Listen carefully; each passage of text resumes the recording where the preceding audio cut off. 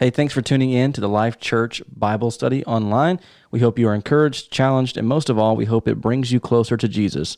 Let's enjoy the study together. Hey, thanks for joining me today as we explore chapter 2 of 1 John. Please feel free to comment below things you've learned during your personal, intimate study time in this chapter. All right, so let's just dive right in and start with verse 1 of 1 John chapter 2. You are my dear children, and I write these things to you so that you won't sin. But if anyone does sin, we continually have a forgiving Redeemer who is face to face with the Father, Jesus Christ, the righteous one. He is the atoning sacrifice for our sins, and not only for ours, but also for the sins of the whole world. Let's stop there. So look, John spends his time addressing the false teachers and all their lies in chapter 1. So now in chapter 2, he turns his attention to the readers, the Christians, the followers of Jesus. John talks to his readers from a very fatherly perspective because he's not trying to talk down to them, but he's really showing them genuine affection. Because at the time John wrote this letter, he's an old man and he spent a lifetime in ministry, and many of these people he would consider his spiritual children. So John's goal in this letter, in this chapter, is try to make his readers despise their sin and to stay free from it by avoiding it, refusing it, but then also confessing it when it happens. Because he didn't want his readers, his spiritual children, to take the inevitability of sinning as an excuse to sin. Because as believers, we shouldn't condone or excuse our sin, but we should be able to go to the Father without any fear. And when we do come to the Father for forgiveness, what we have is we have someone who speaks for us to the Father. John's saying that Jesus is righteous and he speaks to God on our behalf. He's really the best defense attorney that has ever existed. And what's great about Jesus is that not only is he the judge's son, but he's also paid the penalty. And because of this, he pleads to the Father for us on the basis of justice on one hand as well as mercy on the other. He's already taken the punishment for our sins. So even though Jesus' sacrifice is an atoning death, meaning it's sufficient for every sin of every person who ever lived or ever will live, it really only takes effect in a person's life when they confess their sins, when they accept the sacrifice of Jesus and they embrace Jesus as Lord and Savior. Let's keep going and read more in verse 3. Here's how we can be sure that we've truly come to know God if we keep his commands. If someone claims, I have come to know God by experience, yet doesn't keep God's commands, he is a phony and the truth finds no place in him. Let's stop there. So verses 3 and 4 give us a clear way of knowing if we're a true follower of Jesus, a Christian. We do what Jesus says and we live as Jesus wants us to live. Obedience is a clear indication of our relationship with Jesus. Now, it's not saying that you have to have this list that you follow of all these rules and you never slip up, but it's also not saying that we have to be obedient before we can know who God really is. It's saying that obedience is a natural flow of a person's faith and love of God.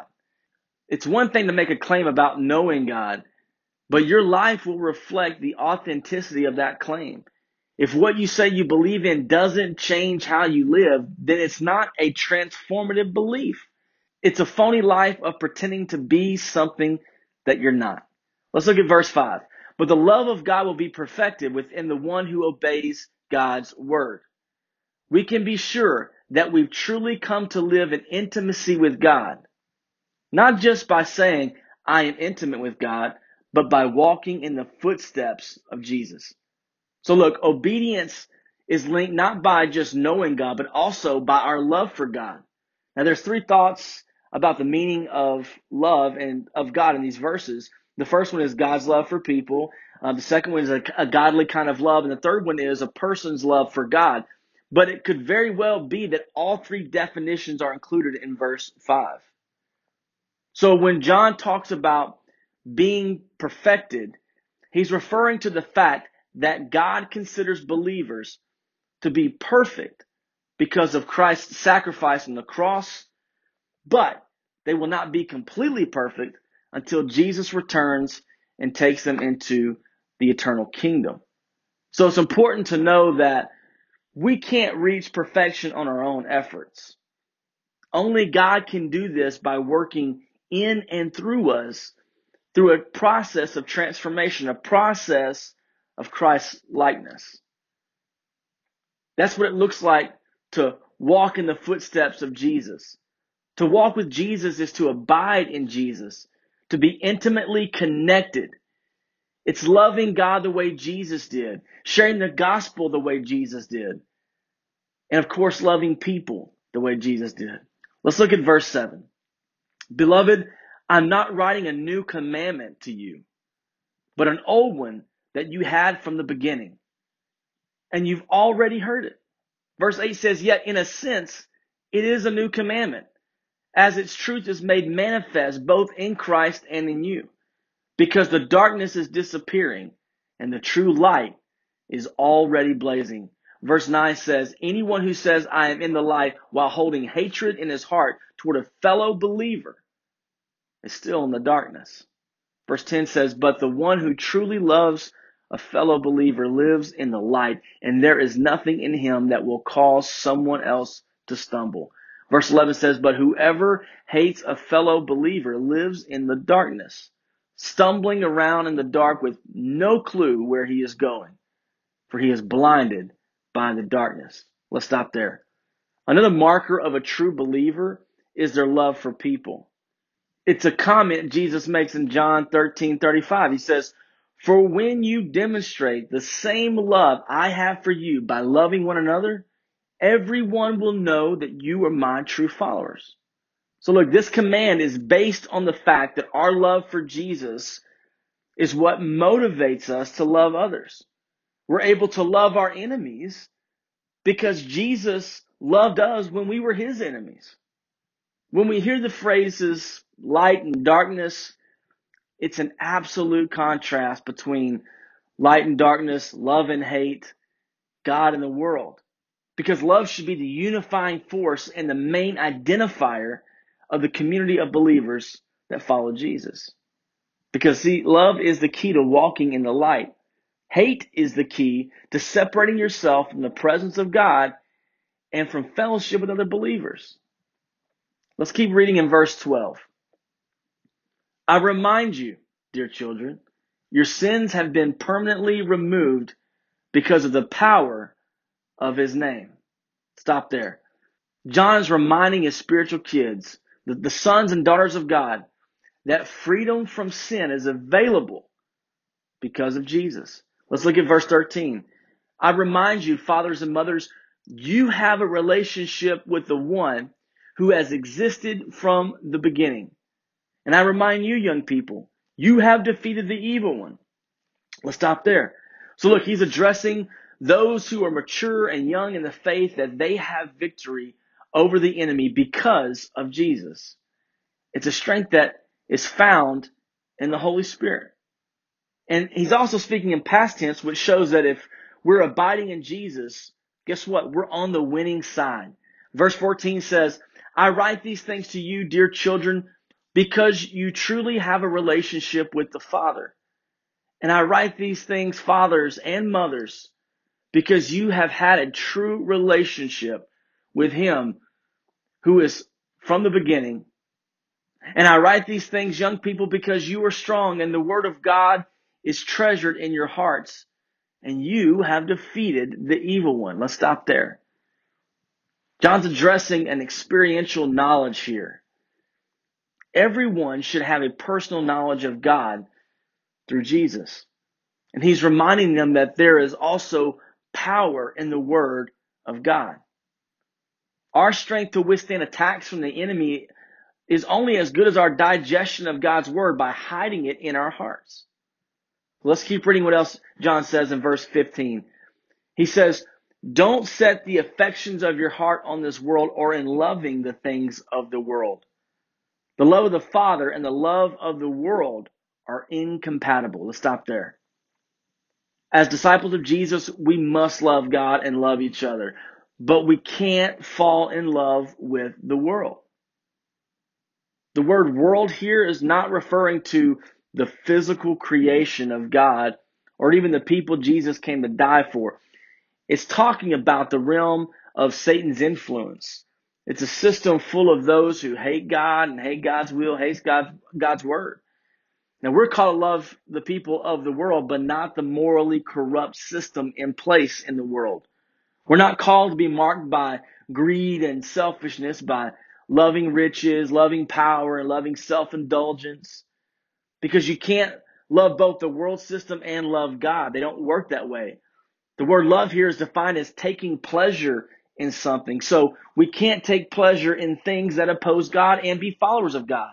Verse 16 says, "For all that the world can offer us, the gratification of our flesh, the allurement of things of the world, and the obsession with status and importance, none of these things come from the Father, but from the world." Verse 17 says, "This world and its desires are in the process of passing away, but those who love to do the will of God live forever." Let's stop there. Nothing in the world system loves God or finds value in him. So John has a warning for believers that they can easily fall into three basic categories. First one is gratifying our flesh, like greed or sexual sins, being allured by the things of the world, which is like being consumed by material things. And then the third one is being obsessed with status and importance, and having this real boastful attitude and carrying pride with us. Basically, all of these things boil down to selfishness and greed, and we can't truly serve God if our hearts are divided. That's why it's important that we commit to really maintaining values that reflect God's kingdom. Because the reality is that one day we're all going to die, and we can't take anything with us when we go. So if we're trusting in God now, we've already begun to live the blessed life that Jesus offers, and it's going to lead to eternal life with him forever. Let's look at verse 18. "Dear children, the end of this age is near. You have heard that Antichrist is rising. And in fact, many enemies of Christ have already appeared. And this is how we know that we are living in the closing hour of this age." 19 says, "For even though they were once a part of us, they withdrew from us because they were never really a part of our number. For if they had truly belonged to us, they would have continued with us.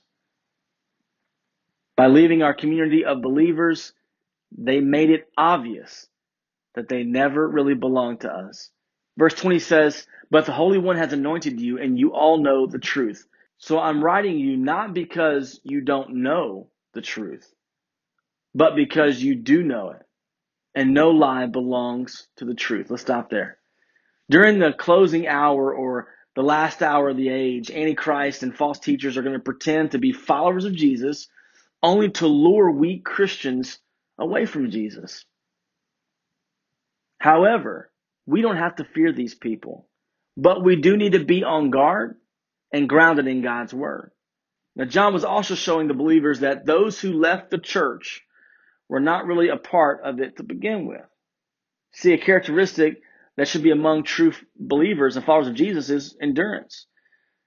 The closer we remain to Jesus, the easier it will be to discern these false teachers or people who come in with impure motives. He talks at the end of this section about being anointed, and he's referring to the anointing that we receive from the Holy Spirit. It's by God's Holy Spirit that we find power and come to know God at deeper levels. Let's look at verse 22. It says, "Who is the real liar but the one who denies that Jesus is the Christ? He is the real Antichrist, the one who denies the Father and the Son. Whoever rejects the Son rejects the Father. Whoever embraces the Son embraces the Father also." Let's stop there. See, the great truth is that Jesus is the Christ. He is the Son of God. During this time, John was alive. There was a man named Cerinthus, and he taught that the Christ and Jesus were two separate people. Now, he said that they were united once Jesus was baptized, but that the Christ left Jesus once he was crucified. So he was basically teaching that Jesus was just a man that was blessed with divine power for a real short period of time. Now, obviously, this was heresy, and John was teaching to be on guard for teachings like this that really directly contradict the teachings found in God's word, the teachings of Jesus. Because these antichrists were going around and claiming to have faith in God, but denying Jesus. And it's something we see often today. People are okay with there being a God, but they're not too comfortable with Jesus. Why? Because there is power in the name of Jesus. John was teaching that anyone who denies Jesus denies God. And the opposite is true as well. If you acknowledge or embrace Jesus, then you do the same for the Father. So he closes up in verse 24 by saying, you must be sure to keep the message burning in your hearts. That is the message of life that you heard from the beginning. If you do, you will always be living in close fellowship with the Son and with the Father. Verse 25 says, and he himself has promised us the never-ending life of the ages to come. John reiterates the gospel message they already heard him preach.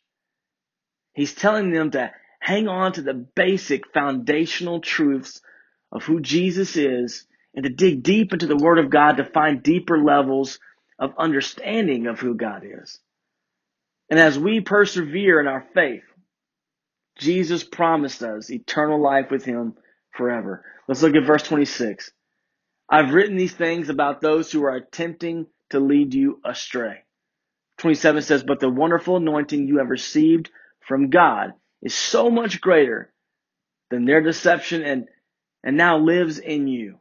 There's no need for anyone to keep teaching you. His anointing teaches you all that you need to know, for it will lead you into truth, not a counterfeit. So just as the anointing has taught you, remain in him. John continues to clarify his purpose in writing to these believers, and he warns them about people who would try to infiltrate the camp and lead people astray. So as we walk with God, we carry his anointing with us. And through his Holy Spirit, we learn and we grow as disciples of Jesus. And it's that Holy Spirit that teaches us how to abide in and to remain in Jesus. Let's look at verse 28. And now, dear children, remain in him so that when he is revealed, we may have joyful confidence and not be ashamed when we stand before him at his appearing. 29 says, if you know that he is righteous, you may be sure that everyone who lives in righteousness has been divinely fathered by him. So John closes out chapter 2 by reminding believers that even though there is fellowship with Jesus through the Holy Spirit, a time is coming when we get to see Jesus face to face. He reminds us all that because God is a source of righteousness, our righteousness comes only from God. And doing right is a sign that a person is in fact a child of God. Our friendship with God leads to holiness toward God, which results in happiness from God. Look, it's a message to love God and to love people. Thanks for tuning in. Please comment below and tell us what you've learned during your study of 1 John chapter 2. Tune in next week as we dive into 1 John chapter 3, and I'm looking forward to it. We'll see you next week. God bless.